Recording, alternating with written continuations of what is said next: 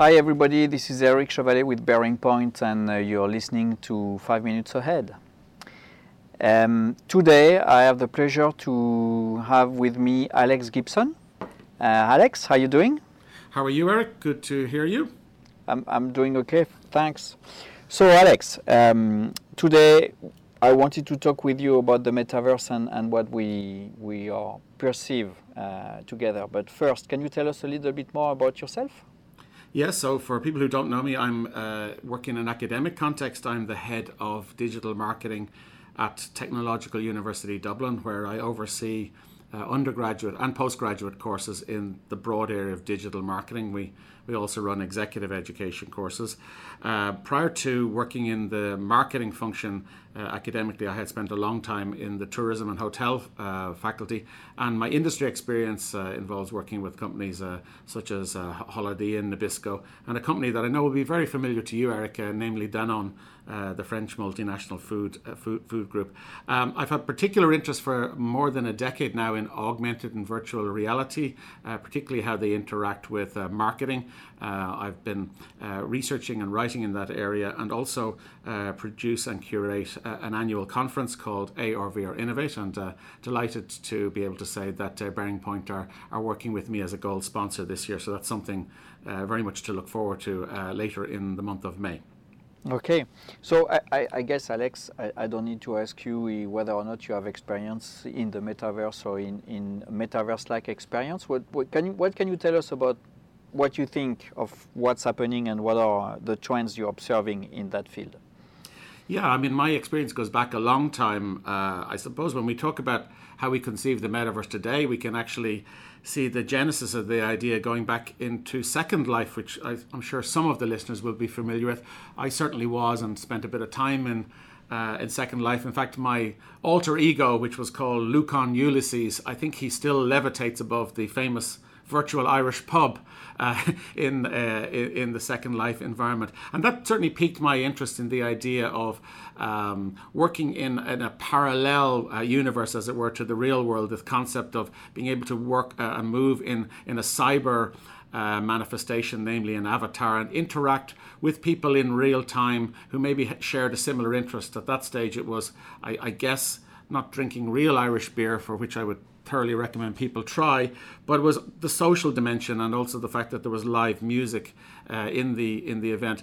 Fast forward to, I suppose, the last couple of years in my academic work, I've taken a keen interest in how virtual spaces can be used for sharing information, for learning. I think the COVID experience in particular was a real catalyst for me with my own students. So, for example, we moved from working in Zoom and Teams, which we still would with students and other virtual learning environments. One of the biggest successes I had in the early days of COVID was working with some of our first year groups in a platform called Mozilla Hubs, where students could make presentations on virtual screens, show their PowerPoints, and they could be in a virtual amphitheater, and they were able to, as it were, move around that virtual amphitheater, see groups in different areas presenting to each other.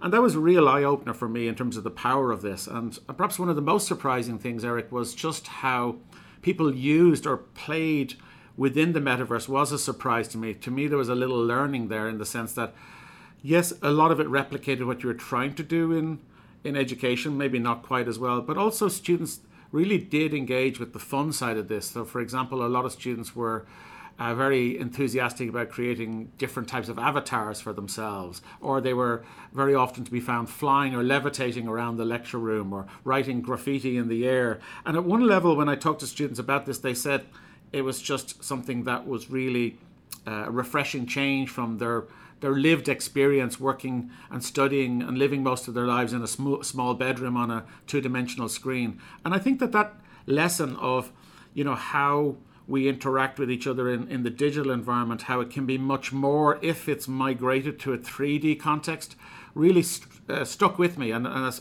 led me to continue to look at how the metaverse can be used and what are the appropriate contexts and who's using it at the moment, and where are we seeing immediate opportunities and returns, and we probably get to some of those in our conversation, I guess. We will. But first, let me ask you this: do you think that they were learning better or remembering more stuff by working like this, or it was just the fun part of it and being able to fly over and tag things on the roof that was the major topic for them? What's your take on that? That's a good question. Obviously, there's a lot of academic research around this going back, some of it going back 40, 50 years. Some of people listening may be familiar with Edgar Dale's cone of learning, this idea that you learn by doing better than you learn by reading or you learn by observing. And I could see that to an extent with the students. I mean, we didn't do anything very scientific in terms of assessing them, but my conversations with them were quite interesting in that they did say to me things like, I really felt engaged. I felt I could focus on the activity. There weren't as many distractions as I might have had if I was, for example, just looking at the desktop in another context. Now, I should say, Eric, that most of, not all, but most of the students were experiencing that on desktops. They did not have VR headsets, but some did, and those that did in particular would have told me that they really found it was a great way to focus on a particular learning point or activity. It's true what you're saying, and I think that we are using this as a reference when we talk about training with our client. Is that actually the time effectiveness when you're doing training? If you start with a 2-hour training on a classroom, you will achieve the same kind of level with an e-training in 45 minutes. And actually, if you do a VR training, you will reach that in 29 minutes. Wow, that's really interesting. Yeah. Do you guys? Sorry, go on. Hold on. And the fun part of that is that the emotional connection to the learning content in classroom or in an e-training, if you have a rate that is between 4 and 5, let's say, which is roughly what we have, in VR training, it reached 20. So it's 4 times better in terms of the connection you have with the training. Yeah, we didn't do that type of research, but that echoes what I've heard. I mean, a quick question for you, Eric. Do you see a distinction between training and education? Because we lump them together very often, but I think there's a difference. What do you mean by that? Well, I mean that training can be specifically around encouraging people to enhance their skill sets in certain areas or processes, for example, whereas education may be more directed at knowledge sets, and that in a lot of academic contexts, a lot of the focus has traditionally been around education. I see what you mean, yeah. Actually, the way we are looking at it is a lot broader than that, because being education, being learning, or being change management, it's about how people interact and what they learn or how they remember the positive of that interaction and what they take from it. And so when we are talking about interaction in a metaverse-like experience, being one or the other, what matters is the level of interaction you have with your peer and what you take out, basically. And therefore, then we decline it in different format or different content or different appellation. But at the end of the day, we are convinced that at the heart of it is what happens between people and the connection that you made there with the content. Yeah, that I agree with. And are you seeing that yourselves in terms of where, for example, at the moment I'm working on some initiatives with students around making them better at oral presentation skills. So we're working with a software provider, and that type of training at the moment is, I suppose you might call it linear and insular, in the sense that the student is individual, even though they may be in a context where there are representations of avatars. It's not particular dyadic, or there's not particular groups. And I do wonder whether if there was more interaction, the learning experience would be even better. So with your clients in Bearing Point, are you finding that they're actually using VR as a training tool where there are multiple people in the same 3D environment? Yeah, we are, and they're aiming at that, because it's what makes the richness of a metaverse-like experience. It's really the fact that you can have several people in the same room, even though it's a digital room. And what we are seeing as well, because you were referencing to the avatar earlier, is that some client told us when we did some research around that when you're using avatar that are like bot but without a real face expression, they summarize that as being on Teams without your camera.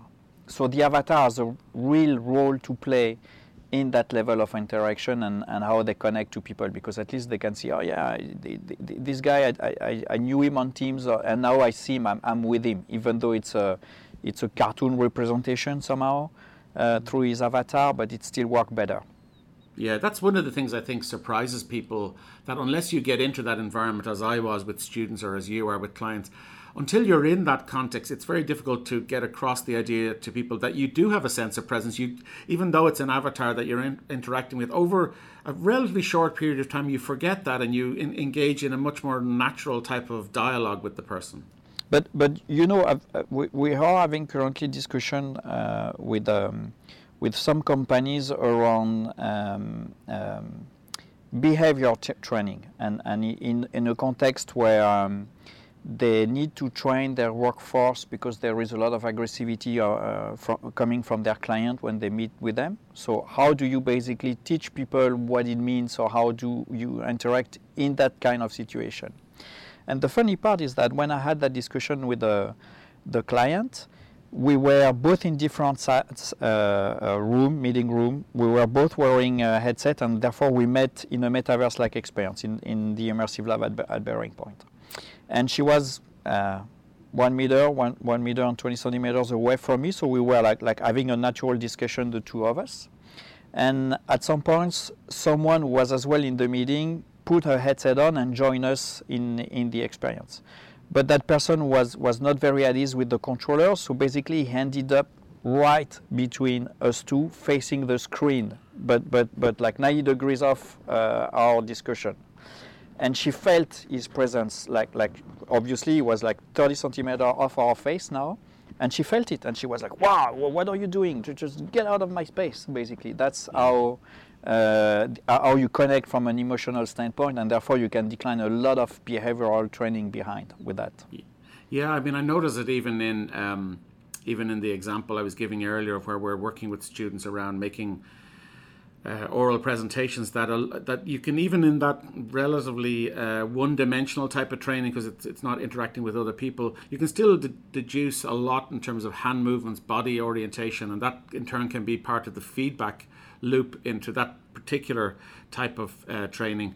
Eric, I just wanted to ask you in terms of the current state of play in terms of Metaverse, in terms of clients. I mean, my sense is that there was a massive hype about it 6 months ago, and now we're in a context where on two levels. One is hype. It's predictable that it will decline. The Gartner hype cycle tells us that. But also there's been another catalyst, which is obviously the massive rise in the last number of weeks of interest in artificial intelligence. Yeah, I think. Well, of course, 2 years ago the hype was high because Facebook became Meta, and therefore everyone talked about the metaverse. I think like every trend or every hype, it has to be replaced by another one, and generative AI is definitely a big one right now. So we don't hear much of the metaverse. I think what people need to understand as well is that the metaverse, as is described in Snow Crash, like a universal digital space where we're going to be able to meet everyone like we could do walking down the street, it doesn't exist today. And reproducing the real world in a digital world barely makes sense, let's put it this way. What we are seeing though, and I see that with several clients, is that you basically, to make it simple, you have two types of people. You have the one who still do not understand or perceive the real value that you can get behind, and the one that are already convinced that it has a value. And usually when they are convinced, the use case are a lot more narrowed down. They know what they want to do, and now they are more facing a question, which is, okay, how do I put it at scale, rather than how do I learn what it means or what I could do with it.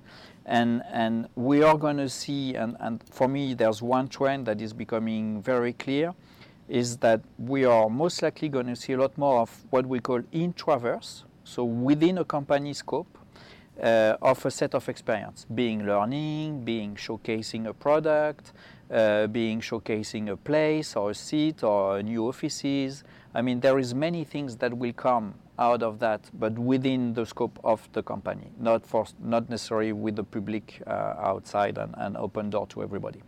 Yeah, I agree. I mean, do you think that a factor behind this is that, as we move out of COVID, companies are encouraging and more open to travel, within the organizations, but that in turn is making them conscious of just how big the travel budget is, and that they are looking for new ways of reducing that, and in particular for internal meetings, that there will be more focus on this introverse, as you describe it.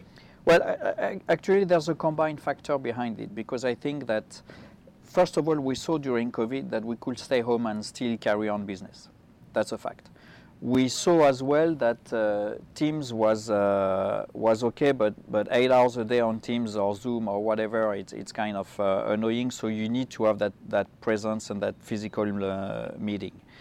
But meanwhile, there's another trend that has nothing to do with the metaverse that is emerging, or at least all the companies are having a strong focus on it. It's sustainability. Mm-hmm. And when you talk about sustainability, traveling, you see that has a big impact in terms of CO2 and so on. Meanwhile, we're seeing, as when we talk about the metaverse, that it's a new device, it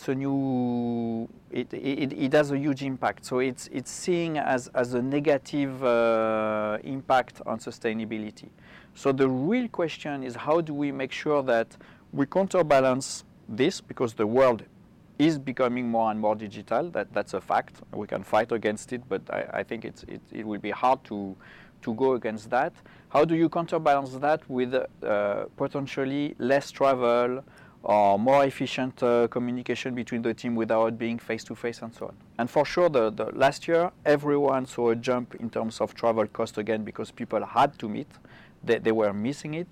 How do you balance it in a way that is sustainable and responsible, basically, on this topic? I don't know how much you can share with the audience in this podcast, but what introduced me to Bearing Point, first of all, was a visit to your offices here in Dublin, where I was really enthralled with the work that you had been doing with the Leinster Rugby. And I mean, that's work that's ongoing, but it's also work that you're using, as it were, as a sort of sandbox to test out some of your own theories or frameworks, or some of the points that you've just made there.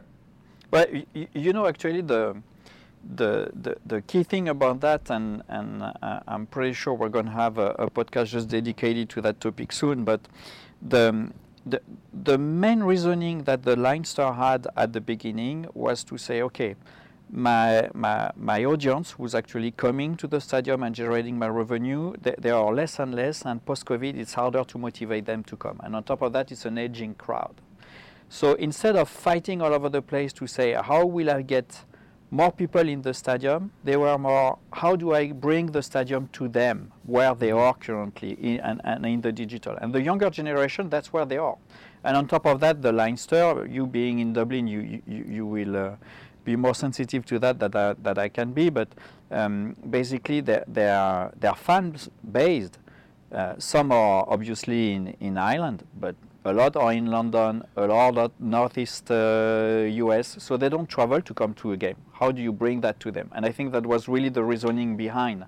And that's why we had the Aviva Stadium, and that's why we showcased what we could do with that to test and learn with them how people would react in this kind of experience. Yeah, and I won't steal your thunder, because I think you're right, it does deserve a separate podcast. So we'll give people we've given people a taster of what will be really, I know will be a very fascinating case study in its own right. I mean, Eric, you mentioned there a moment ago about, that's the audience as being on digital and increasingly digital. And as we look at Gen Z and Gen Y, we definitely are seeing that, aren't we?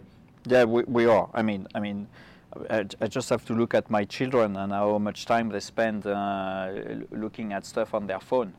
We're not talking about VR or headset yet, but you know that it's a way they communicate, it's the way they interact, and it's usually the first contact with anything new goes through their phone. That's a fact. So how do you make sure you can capitalize on that and see a lot of brands are currently exploring from a marketing standpoint, what can happen in metaverse like Roblox or things like this, it's because they want to engage them to their brand. They don't necessarily want to sell right away, but how do you work on the marketing side and how you touch those new generation in a different way? Yeah, I think that's so important, this idea that, by connecting, as you say, not necessarily in a commercial way, but in a way that's building brand trust with some of these audiences. Brands are, well, the smart brands, they're laying the foundation for the future. I was reading that in 2022, at the end of 2022, the Roblox player count was as high as 58 million daily users. So that's an enormous market that's growing up almost, seeped in a 3D environment, isn't it? And that's why brands, I suppose, like, Vans and Sunsilk and Spotify, they've already engaged with the brand like Roblox to work with them on gaming context, for example. Absolutely. But you said in your introduction, Alex, that you had a focus on marketing. What do you think the metaverse could bring, or a metaverse-like experience? Because when we talk about Roblox, it's not immersive yet. It's a 2D metaverse. But what's your take on the marketing story on that?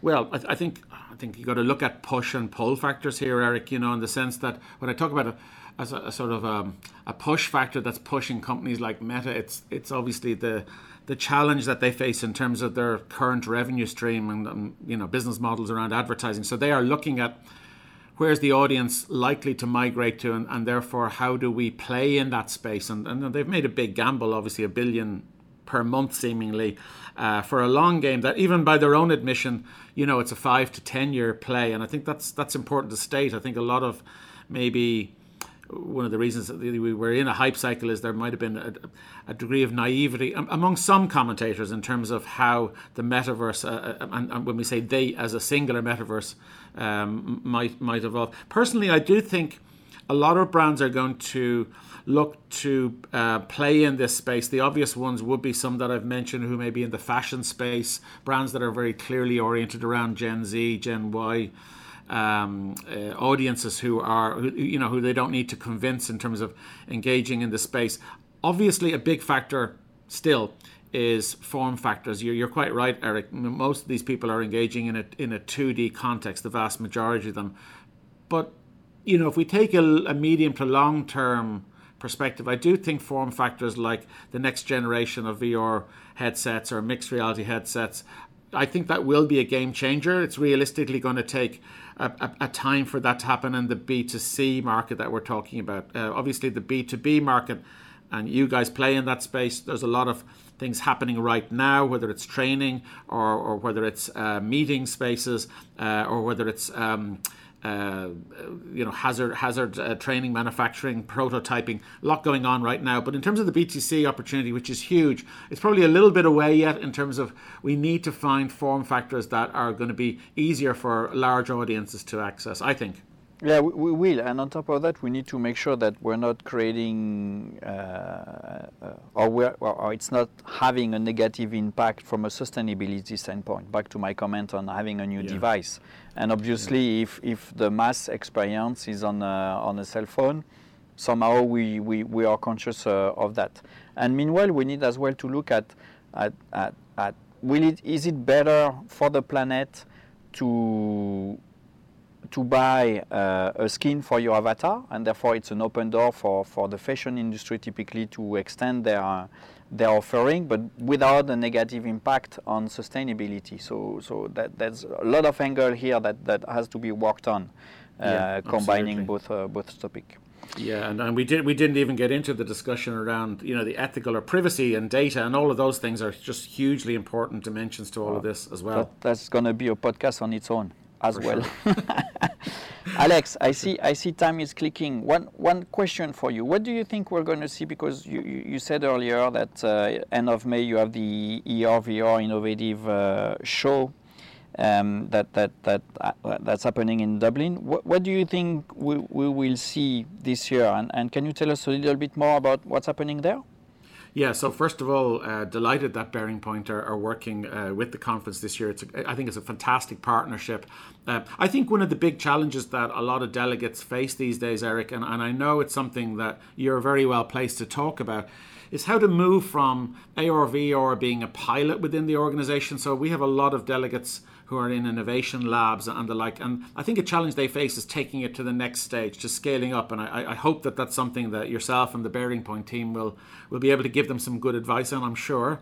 In terms of where I see things evolving in terms of the conference, yeah, we're excited around the expanded nature of the conference this year. We have delegates from 7 countries speaking, rather, which is great, including yourself coming over from Paris, from the Immersive Lab, and sharing your insights.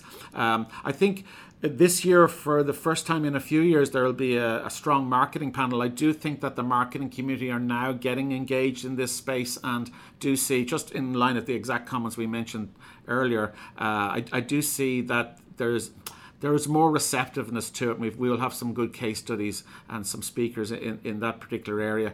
We have speakers from the Augmented Reality Enterprise Alliance, who've been regular participants, and they always run a great panel in terms of how to use AR in enterprise context, particularly around manufacturing contexts and industrial and enterprise contexts. And those areas are, as you know, Eric, are ones that VR and indeed AR are currently being deployed at scale in many of those big companies like aircraft manufacturing, for example, just springs to mind, or pharmaceuticals or computer chips. Those areas are actively using these technologies.